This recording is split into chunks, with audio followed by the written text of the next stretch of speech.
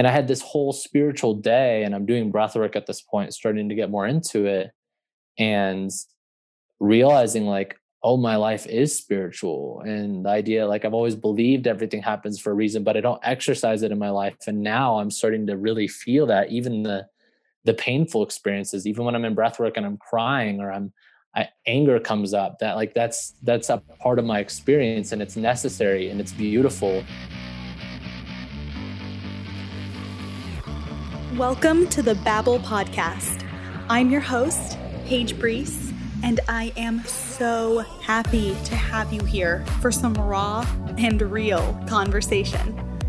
People say you should never discuss politics, money, or religion. Well, not here. This is a safe space to dive deep into how religion as a whole has affected our hearts, our minds, and our world. The good, the bad, and the ugly. We all have a seat at the table, and I invite you to sit with me as I talk with religious leaders, experts, and friends alike. So, without further ado, let's babble.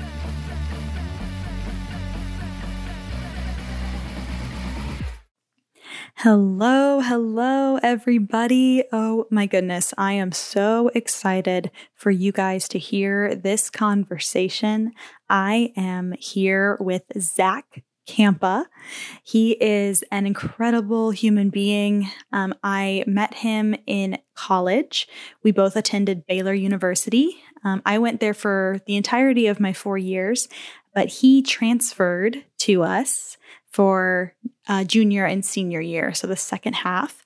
And gosh, his presence was just such an amazing addition, and he is an incredible friend.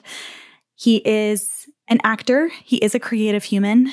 He can do anything, truly. I believe this. And when the pandemic happened, he stepped aside from the acting industry and really embraced a journey of spirituality with breathwork and meditation, and now is an instructor of those things with his company, Visualize Healing. His information for that is down in the show notes, so make sure you go and check him out. But oh my goodness, Zach, I am so excited to have this conversation with you. Thank you so much for being here. It's awesome to see you and hear that you're doing this. This is an amazing thing that you got going. Oh, thank you. Yeah, I just, the root of it came from, I started what I thought was going to be a book, just kind of going through my own journey through the church, growing up as a teen in it, and kind of how the teachings of my particular church influenced my thoughts on what it meant to be a human first and foremost, but then also a female and a woman, and how I thought I was meant to act in relationships and friendships, and how that ended up being pretty toxic for me. And as I was going through and writing the book, it was all extremely therapeutic, obviously, just kind of writing it all out, getting through that. Yeah. And processing memories that I had repressed for so long. And eventually it got to a point where I was like, you know what? I don't feel like I want this to be a book about just my experience. The greater avenue really for me is to just talk about religion in general with people and bring it to a dialogue, like a real dialogue, as opposed to just sharing my story, which is powerful, but I prefer to have other people share their stories as well. So that's where this podcast kind of came to fruition. So totally. That's awesome, man. Thank you. Yeah. Such a necessary conversation to have. Like, I mean, I think just it's so, I think so many people have wounds from childhood religion, me included. And it's, I think it's one of the most important things that we do not talk about. And I think that the church does not take responsibility for, or doesn't provide help for, later on. So yeah, I mean, I'm excited to get into this. I think it's really important. I'm happy for you. And I'm glad that you're spearheading this conversation, because I think you have the compassion and the You have such a deep level of compassion and empathy just for all perspectives. And the way you're even opening up the conversation, talking about different religions and different walks in spirituality, I think is going to really resonate with a lot of people. Thank you. Okay, so let's talk about you now. Yeah, let's do it. Let's do it. So I would love for you to just kind of give us a little bit of your story, kind of where you come from, the religion you grew up in, and then kind of where you're at this moment, kind of what you're doing right now. Yeah. So I grew up in the Christian church primarily. My parents were very active in the church. They helped plant several churches growing up. And so I grew up in non-denominational Christian church. As you said, much of your community around you has, and you've seen and experienced what that's like firsthand as well. Yeah. So grew up in church a lot, usually there 2 days a week at least, doing youth group or anything like that on Wednesdays or small groups and things like that. And then going for actual church Saturday nights was when we would go. And for the first, I think probably 9-10 years of my life, I was at the same church. And then my parents, around that time, had a bit of a falling out with people at the church. And then we were church hopping. And we did that all through high school until my parents planted a church that became very successful in Southern California and is now like a mega church. It started off in our living room and it has thousands of congregation members since high school. So I grew up going to that specific church, then hopped around. We had another home church. And then after that, got into college and stuff like that. So that whole time I grew up in, obviously grew up in religion, was around it all the time. It was the only way to think, talk, speak. And it was everything. It was in our family. I mean, we prayed before every meal and talked about God all the time, read scriptures. And I went to Christian school from the time I was in kindergarten until through high school, the end of high school. And then I also ended up transferring to Baylor for the second half of college. As you know, obviously that's where we met. Yeah. So I spent most of my education, really only 2 years of my primary education and upper education, only 2 years not in Christian school. So I was always surrounded by that community and the expectation and all of it. It was very, very loud and left me with a lot of trauma. And also left me with some things now that I'm on the other side of it and look back that I'm really grateful for too. As I've worked through my trauma, because I've started to work through a lot of it. And now as I'm getting through this pandemic, it's been kind of crazy in the last year. You've seen some and we've talked about it. My spiritual journey has kind of taken off in a new way.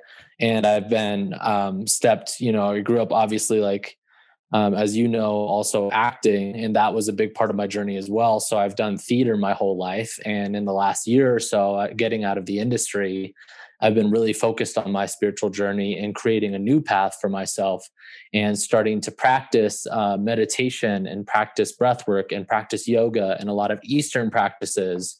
And coming back and creating some sort of semblance of a relationship with what I would call God, because I obviously growing up in the Christian church, that's kind of my semblance for how I created a sense of faith or was taught.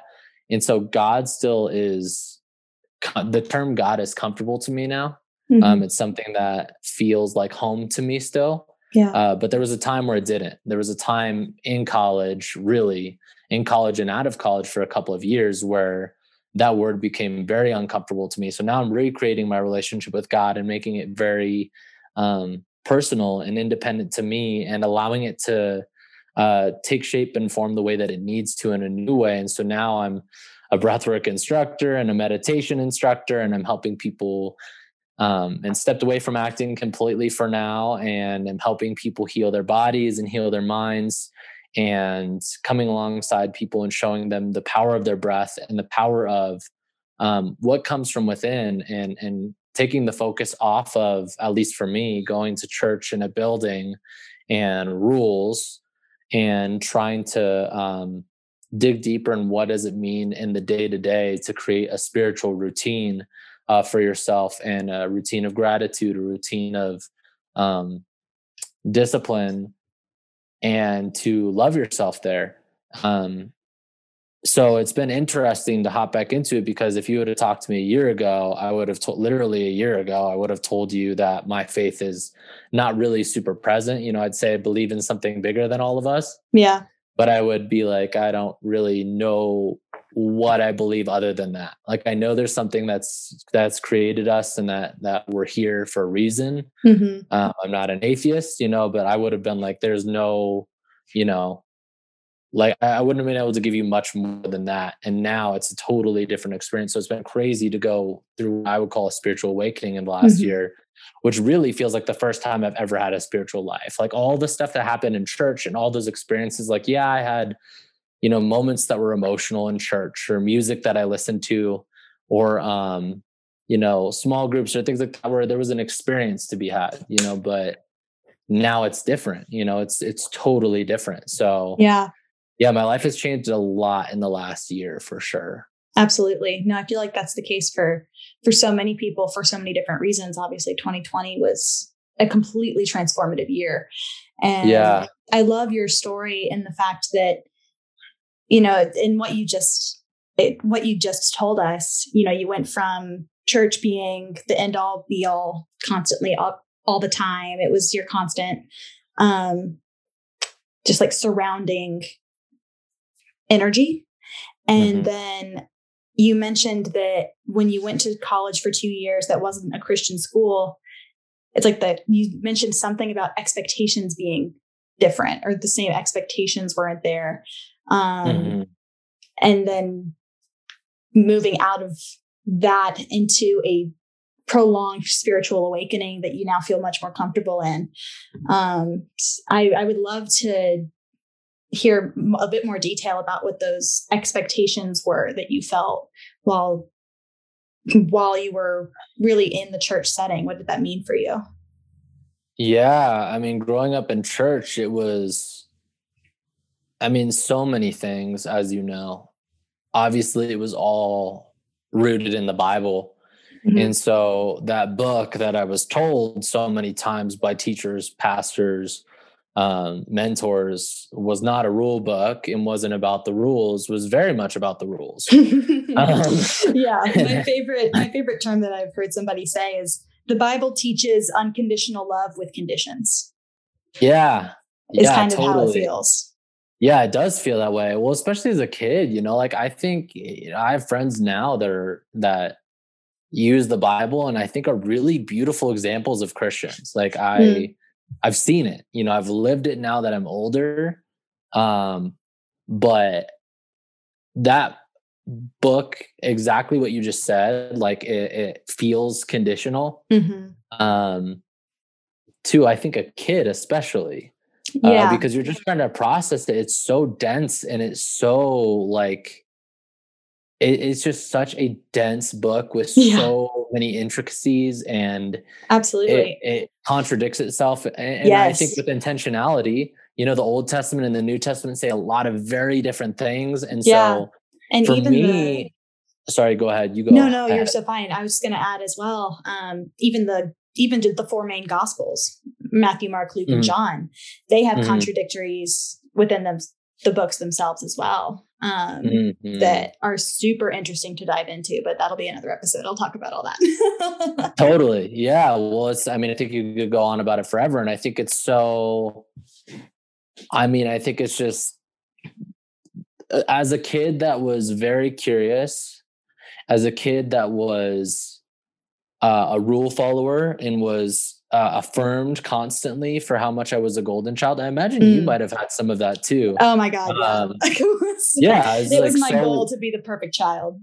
Yeah, exactly. And you took pride in it. I took pride. Like, I was that kid that when my older cousins would like cuss, I'd be like, you can't do that. I'd be like, God wouldn't want that. Like, I could be a little brat about it sometimes too. Me too.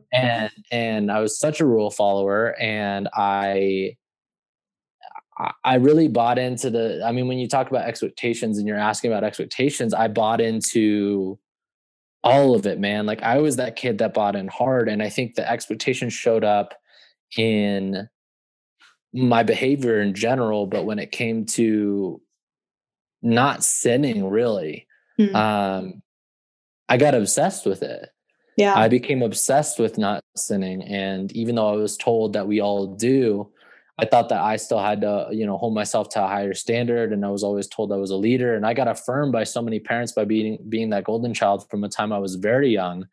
Some parents would tell me at such a young age, because I was very articulate. I was very smart as a kid. I spoke very eloquently at a younger age. So parents would be like, to my parents, you're like, your kid is perfect. He's such a good kid. He's such a golden child. He's so well behaved. He follows all the rules. He listens. He never talks back. And so I was getting affirmed and praised for these things. And I was getting affirmed and praised for the fact that I talked openly about God and how much I loved God. And so getting that kind of attention as a kid, all you want is more of that. When you see a place to, an area that you can get attention, or that you're getting praised or acknowledged or loved on, but in whatever way it is, you're like, oh my gosh, I want more. And that's how I was. And so for me, the expectations were really hard across the board. And when it came to not sinning, I became obsessive. And really, I think the way it affected me most was in my sexuality. Mm-hmm. And then, I think it worked, and the formula worked up until I was about 12. And then you hit puberty, and you become aware and conscious of yourself, and you start to become aware of your desires, and you become aware of the way you look and the way you're dressing and the way people are perceiving you, as everyone goes through that.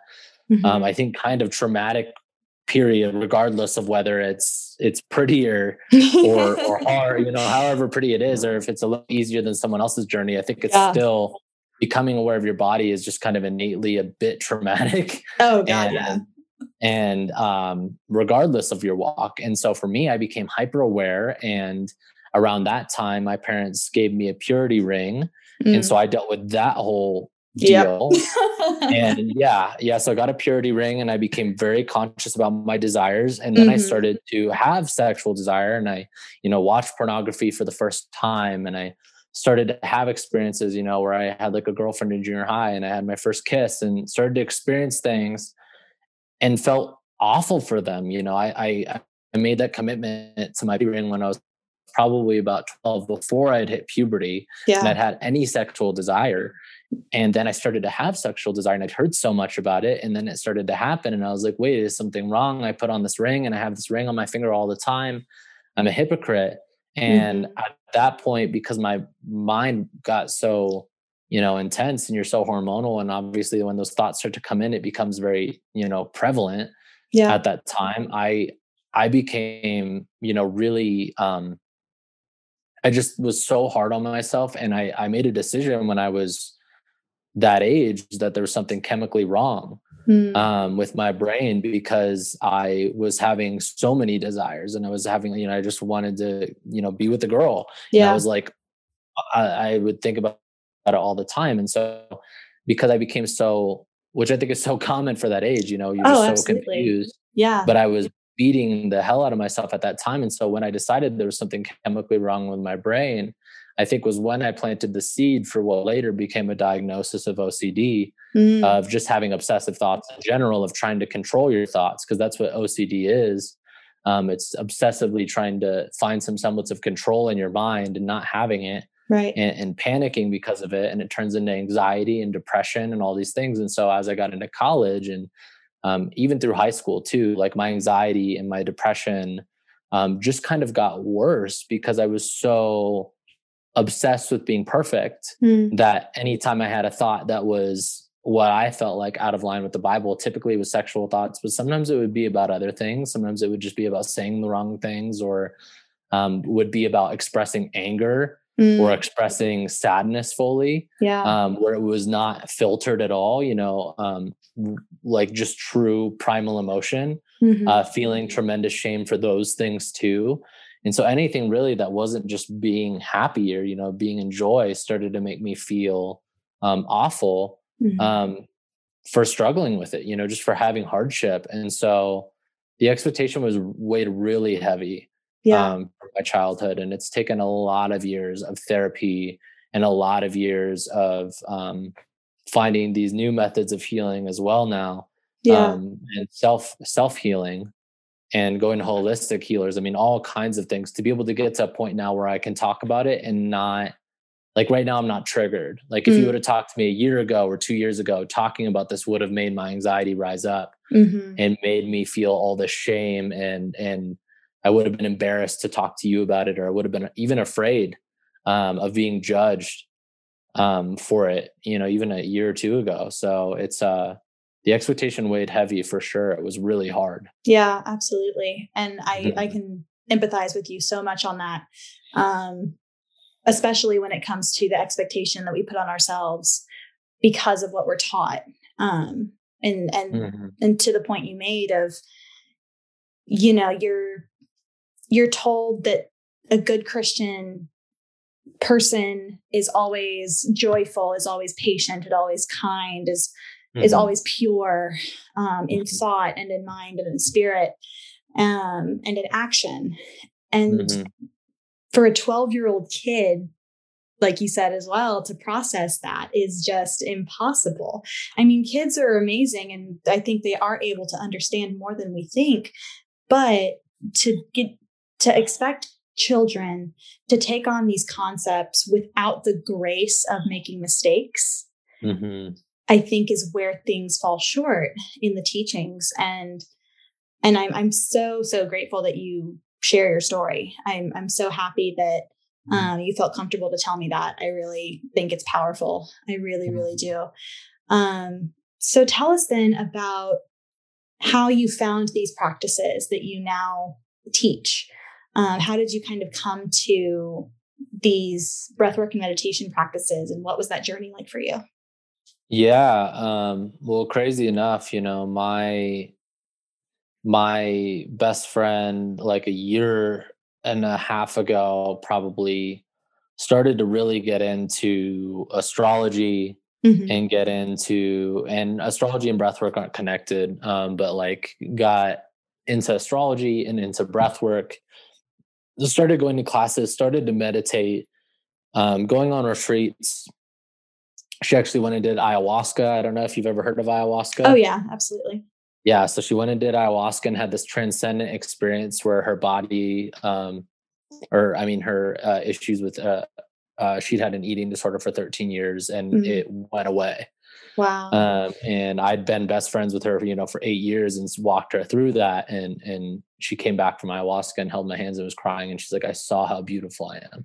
Oh. And I was like, and she's like crying and I'm holding her hands and I'm like looking at her and I'm seeing this girl that through college, I went to Ball State with her my first 2 years. Like I sat with her on the bathroom floor while her mascara was dripping down her face, at what she thought of her body and how much she hated herself, and watched her just eat sweet potato fries and have a coffee for lunch. Yeah. And this person I love so much had this experience and I was like, wait a second, like, this is so weird because like everything I'm conditioned to believe is that the only place that you can experience this is the Christian church, or otherwise you're doomed. Right. Or you're never going to find it. Yeah. Or you're going to go straight to hell. So if you search if you search elsewhere. And so, I hear it. And of course I have compassion, as, anyone would hearing a story like that. You're just like, oh my gosh. And then I'm at that point struggling with depression and anxiety, and I'm vaping nicotine. That became a habit after college. I just kind of got into it, stumbled into it, and became very addicted without even intending to. It just happened under my nose. And so I'm jolting myself with coffee every day, working at a coffee shop, and I'm having nicotine every day. And I'm like doing all the things that for an anxious person, you should never be doing. It's going to make it so much worse. I'm like jolting myself instead of trying to find practices to calm my nervous system. I'm doing everything to keep it going, to say, go to work, show up every day, show up. Hustle. Hustle. Being an actor pursued in LA as well. Just go to every audition you can, stay in contact with your agent, have the headshots updated, update your reels, shoot more footage, doing everything you can to succeed. And at that time I was so depressed, and then the pandemic started and the depression and the anxiety got worse because like the one thing I've attached my identity to where I feel like I am successful, which is being an actor, because it's something I'm good at. So I'm like, at least I'm good at this thing and I know it makes a difference in the world. And so like, at least I have this. Then the pandemic shuts the industry down and it's like, okay, what the hell am I doing? And I'm playing Animal Crossing and getting high every night on unemployment. Same. And yeah, and just like so anxious, getting like, drunk some nights too, and on nicotine all day long, going to bed at like 3 a.m., waking up at like 11, and just like, well, I guess there's no bedtime and there's no wake up time. And I guess like I'm just making money, so what the hell do I do? And I can't even like go to the beach because like they've shut down the beaches to go on the boardwalk. And I lived near the beach at that time. They've shut down the walks completely. They've been like, I mean, at that point, LA was like, don't go outside. And so I'm just like in this townhouse with my family, truly at a rock bottom. And then my best friend says, you should go to a breathwork class. And then I go to a breathwork class around that time, or maybe it was a little before. And I had this experience where it was crazy. I mean, I literally had my first traumatic event that happened when I was 12 years old come up into my consciousness, and just like demanding to be healed in that moment. And I was sweating, and it's like deep breathwork is like deep active breathing for anyone who doesn't know what breathwork is, but it's deep, active, igniting breath that really allows you to heal and restore your body, whether it be physically, emotionally, spiritually. And you can have insane experiences when you're doing breath work. And so I have this traumatic event come up. I'm crying like hard. And I go into the bathroom. I need to like throw up. And I purged spiritually, which is something I'd never experienced before, as I started to talk to healers about like what that is, that you can do that, it happens on ayahuasca, or can even happen on mushroom trips and things like that.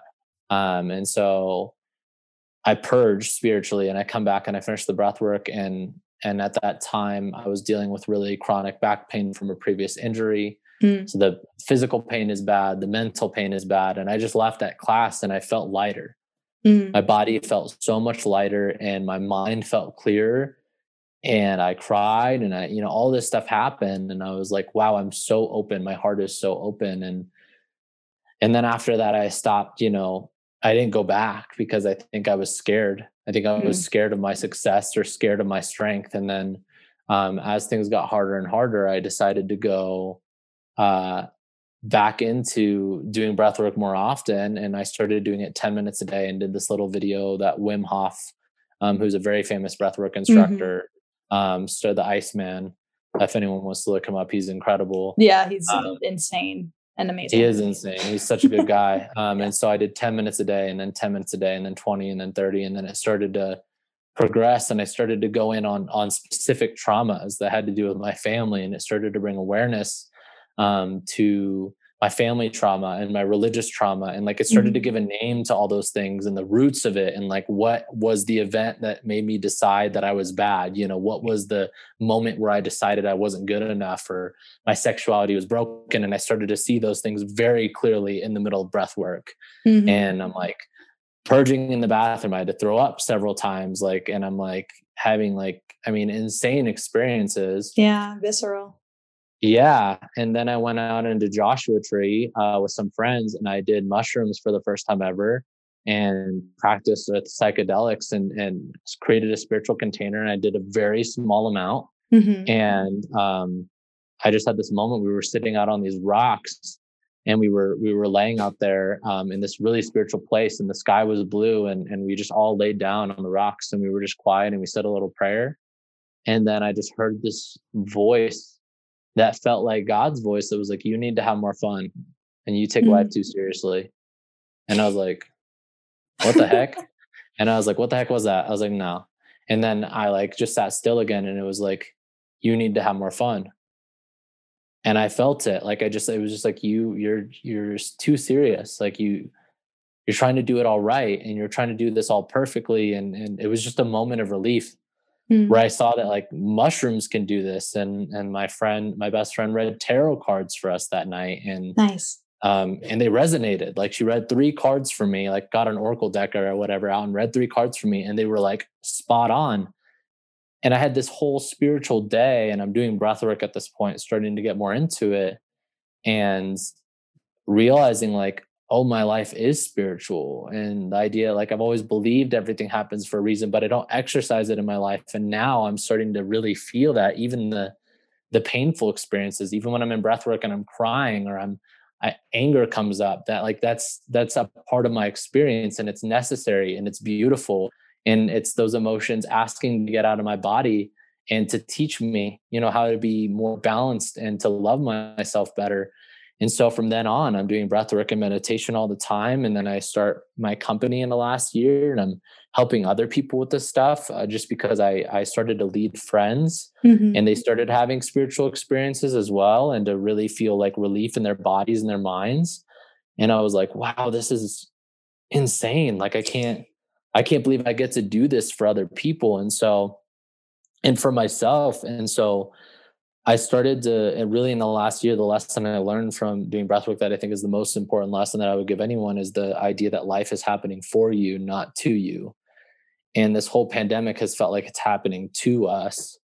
And I started to find that in myself, like even the things that are painful are lessons, and they're not damnation, like I used to believe, which is so hard. Like that lesson is not something that can just be preached to someone and they just get it. Like I don't want to ever say that to someone, to be like, you just need to get this. Like, no, it has to be felt and experienced on your own.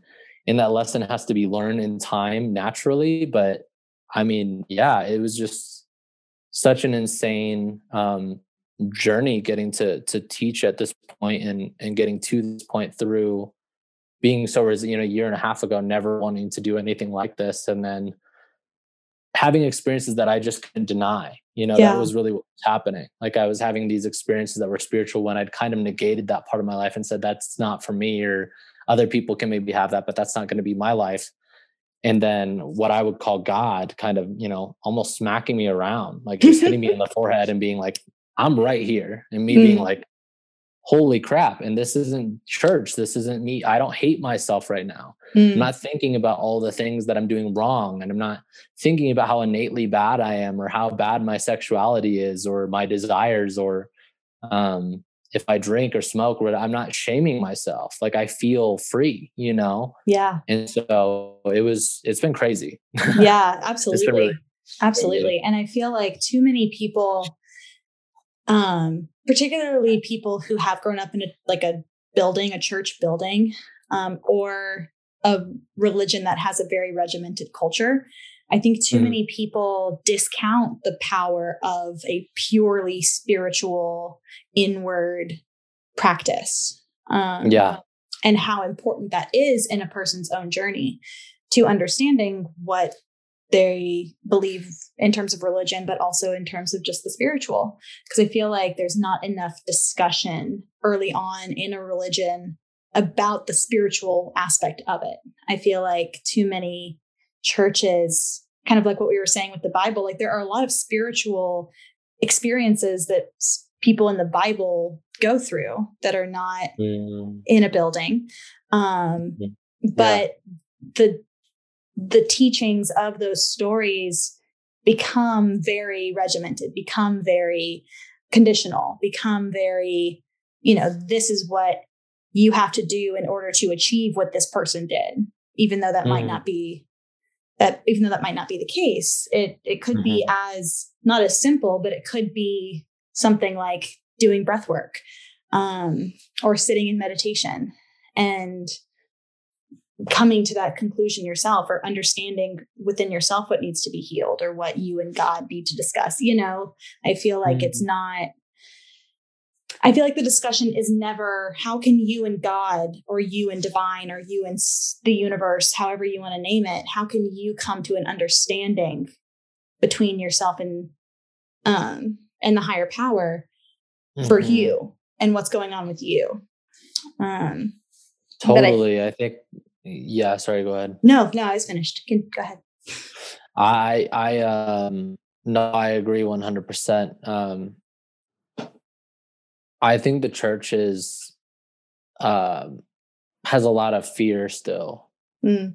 And the church is afraid of looking elsewhere. And I think the holding and clinging to the Bible that is so intense, which I totally believe some stuff in the Bible. I don't know where my relationship stands, fully with the Bible. Sure. I haven't figured that out yet. That's Mm-hmm. something in my journey that I'm still exploring as I'm exploring many other things. Yeah. But I think there's a lot of fear in the church around finding divinity in other places and honestly within yourself. Mm-hmm. Like, I think it's because then it's like, then you're making yourself God.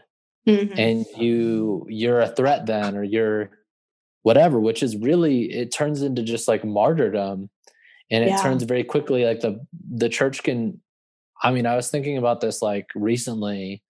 I had this thought that like, there's so many songs that I used to sing in church that were like, make me, and not all songs, but there were some that would say lyrics like, I am bad and God is good, and I am bad and God is good. Mm-hmm. And I think about those lyrics and what that does to you, because as I've started to study breath work and study what happens psychologically with words and what happens when you speak certain things over yourself and the power just of our minds. Like, if you say my body is unhealthy and you say it every single day and I'm going to live a short life, you're going to live a shorter life. Like, if you say it every single day, your brain and your body will adapt to the beliefs that you have about yourself. Yeah. And that's one thing that I've started to learn through coaching breathwork, is how powerful it is when you speak over yourself and you say, I'm loved and I am beautiful and I'm divine and I am capable and I'm worthy of money and I'm worthy of success and I'm worthy of love, and not for greed. It's not some like nasty desire. It's just believing in yourself, like having confidence, right, in the fact that you're worthy and that you're not just condemned or bad. Yeah. And I think the church is afraid of that. I think the church is really afraid of that, because then you're making yourself God and you're not making the church God. Mm-hmm. No, I completely agree. And there are so many neurological studies that have gone into that very topic, of the literal rewiring of your brain with the words that you say and the thoughts that you think.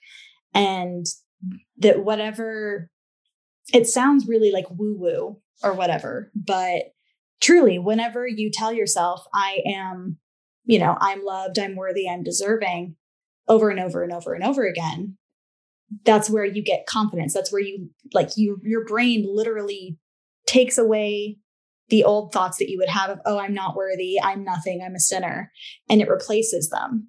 And those are the thoughts that just subconsciously come up for you. And your brain can literally rewire itself neurologically to be healthier, to be happier, to heal. You have to sit and do the work with it. And I really do believe, like I said, that breath work and meditation and daily affirmation are a huge, huge proponent of that I know you can attest to that. It's been a huge part of my spiritual practice recently, and it has changed everything. It has made me believe that I am worthy of success. Like you just said, it has made me believe that I am capable enough to lead a podcast like this and start a conversation around religion and be able to use my voice in order to, usher in other healing for other people. And it's truly powerful. And it's not, I think you have a beautiful point. I think the church is afraid that if they tell their following to have these kind of spiritual practices instead of how they're teaching the religion of the Bible or their doctrines, then more people are going to realize that, I'm capable of doing so many things, and I'm capable of having my own relationship with God, with the universe, whatever name you want to put on it. And the church can be a wonderful place, but it can also be a very manipulating place. And I think that is something you don't really recognize until you step outside of it for a little bit. Yeah, no, it's so true. And I think that the church being afraid of it, I think, is also tied to money, because they're trying to get people in the congregation and trying to get people to tithe. Yeah. so that they have money. Like, and that's a very capitalistic endeavor. Like, It is. that's a capitalism thing, and that doesn't have to do with finding your inner power and helping other people find their inner power.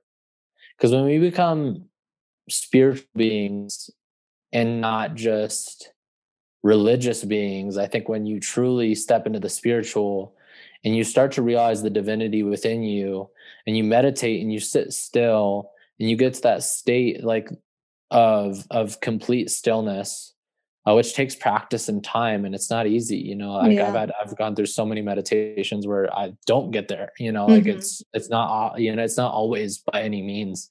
It's not perfect, but when you do get there, you connect to the consciousness of all of humanity and all of nature, and you start to become just more loving, because you realize, like, I am me, or I am you and you are me, that we are one as a humanity. And that's why love draws us together, and why hate and divisiveness, judgment all tear us apart, is because we forget that, like, I am you and you are me. That the way I treat you is the way that I'm treating myself, regardless of what that behavior is.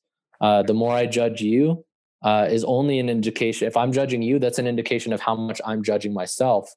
And so being able to go into those spiritual practices and connect to the consciousness of the world or the universe makes you just more loving and more selfless, and it makes you more confident. And it's not just going to church to check the box, and then it's like our organization and our church is the most important, and forgetting people on the outside, because I don't think churches always do their job when it comes to actually connecting with community and helping homeless people. In LA, especially, like growing up in LA, there's so many churches and so many homeless people that like live outside those churches. Just live on the outskirts of those churches. And I'm like, if you were doing your job, you'd be more concerned about that. You wouldn't be concerned about the color of the wallpaper. Like, you wouldn't be concerned about the money you're making, and you wouldn't be in scarcity about money either. You wouldn't be like worried, Right. You'd be in abundance. And so it's crazy when you become more tapped into the spiritual. I think you start to see how connected we all are. And I think that is so worth it. Like, I think that's so worth digging into. Instead of like it's about me mindset, which I think churches can do sometimes. And it can become very selfish, the motives, instead of thinking about all of humanity and how we can service each other. Yeah, no, I completely agree. Kind of going off of that. Yeah. I grew up in a suburb of Dallas that was very like up and coming. It was always a nice area, but over the course of my almost 20 years living there, or 18 years living there. Yeah. I saw it grow into this really uppity, like nice, fancy, all new city. And our church grew with it, kind of similar to the story you mentioned, how you guys started a church from your living room and now it's a mega church. Our church started in the gymnasium of an elementary school and is now one of the biggest churches in the state of Texas. And I never once saw any outreach to the homeless community in the inner city of Dallas. Ever.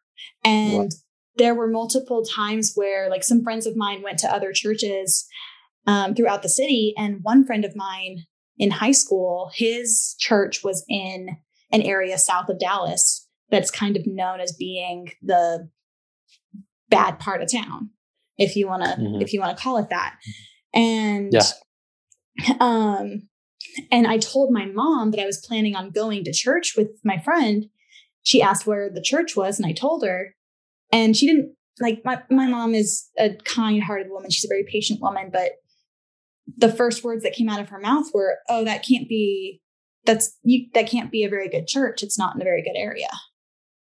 And I was like, I don't think you realize what you're saying at the moment, but it's that kind of mindset that like, oh, a good church is in a good area, and and a iffy church is in an iffy area. That seed, even at the moment, I knew it was wrong to think that, but that seed got planted in me, and I kind of kept that throughout college and for a few years after college, where if the church didn't look pretty or the area wasn't nice, I probably shouldn't go to that church. Which I think is something that a lot of people don't realize that they're thinking, but they are especially when they come from areas of privilege, or from means of privilege, that the church is supposed to be this beautiful building and with nice wallpaper and pretty seats and a great choir and a gorgeous organ and stained glass windows. But but then we're taught that the church is not a building. It's very kind of hypocritical in that. And I completely agree with you that there needs to be a larger aspect of the communal consciousness of humanity, and realizing that, we're all different. All of us have different stories, but we're all human. We all have that reality of being human beings, and we are here on this floating rock together. So we need to make sure that we're all caring for each other on this floating rock together. Because there's no, like you said, there's no point in us being divided. There's absolutely no point. And I think that's a beautiful thing to strive for, is to lead in love. I think so too. Yeah. And I think what you were saying before, I think that as a perfect example of religion becoming elitist. And I think that when it becomes elitist, it becomes capitalist. When it becomes about money, I mean, that's what happened when the Catholic Church broke off way back in the day. It was like, you pay for your salvation. And so I think that idea, that happened when the Catholic and the Protestant church broke off, and money started to become like, hey, you can pay for your salvation here, you can pay for your salvation here. I think we forget that there scientifically, that epigenetic coding exists and generational trauma exists. And so the idea, that's something that my eyes have been very open to through this pandemic, is the idea of generational trauma, especially with all that's been happening with racism, and how awfully hard this year has been, and necessary for bringing things to the light, but also how painful it's been, and my heart going out to my African-American brothers and sisters for the generational trauma that's being unearthed, because they've already lived through this through their ancestors, and are having to live through it again in a new way. The same with the church, when we have broken off and we say, the church breaks off and says you can pay for your salvation, and it becomes about money.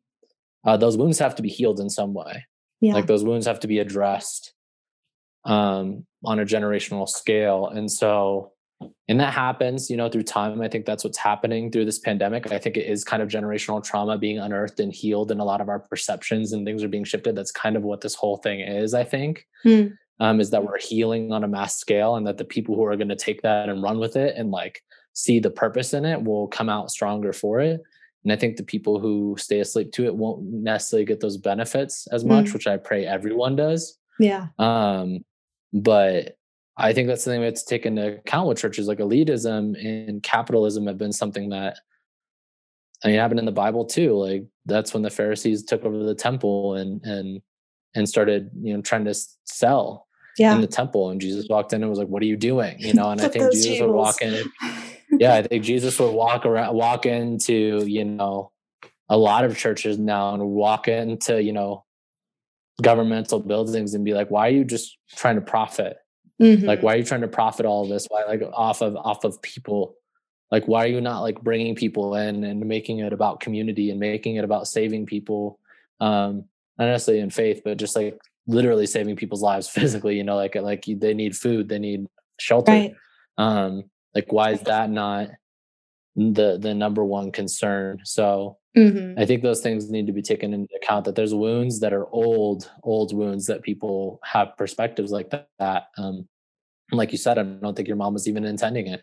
No. I think those are just subconscious beliefs that we have because of our parents and past generations teaching us about the value of money and how important that is, and having a, like you said, a pretty building. And it's like, for what? Like who, like if not everyone is welcome here, then what are we doing here? Right. Yeah, no, absolutely. Yeah, there's so much to unpack, for sure. But I mean, just the stories that you've told about your own spiritual journey are incredible. And I am so grateful that you felt comfortable to share those things with me. I'm so happy to hear that you are able to now teach these practices to other people. Where can people find you to work with you? I think the best place to be, honestly, is to go to my Instagram. And it's VIZUALIZE, visualize. So visualize with a Z, and then healing, HEALING, visualize healing with a Z. Perfect. Yeah, I think that's the best place to go. And if people, want to come try breathwork, they're more than welcome to get into some of these practices, because they really are beautiful. Yeah. And would love to help anyone heal physically, mentally, spiritually. And I think anyone, especially that comes to the plate with religious trauma, will be able to find something there for sure. Yeah, absolutely. Absolutely. Well, this has been such a good conversation. I love talking to you about these things. I love talking to you too. This has been amazing. Thank you for what you're doing. And I think you're really going to, I think you're onto something. And I think that this work is really important. And I hope that you just keep chugging along and interviewing as many people as you can, because I think the stories are going to be many when it comes to this subject matter. Yeah, no, absolutely. There are so many people who have so many stories to tell, and I want to hear them all, because no one should feel alone in the fact that they have trauma around this, and I think that's important. Yeah, absolutely.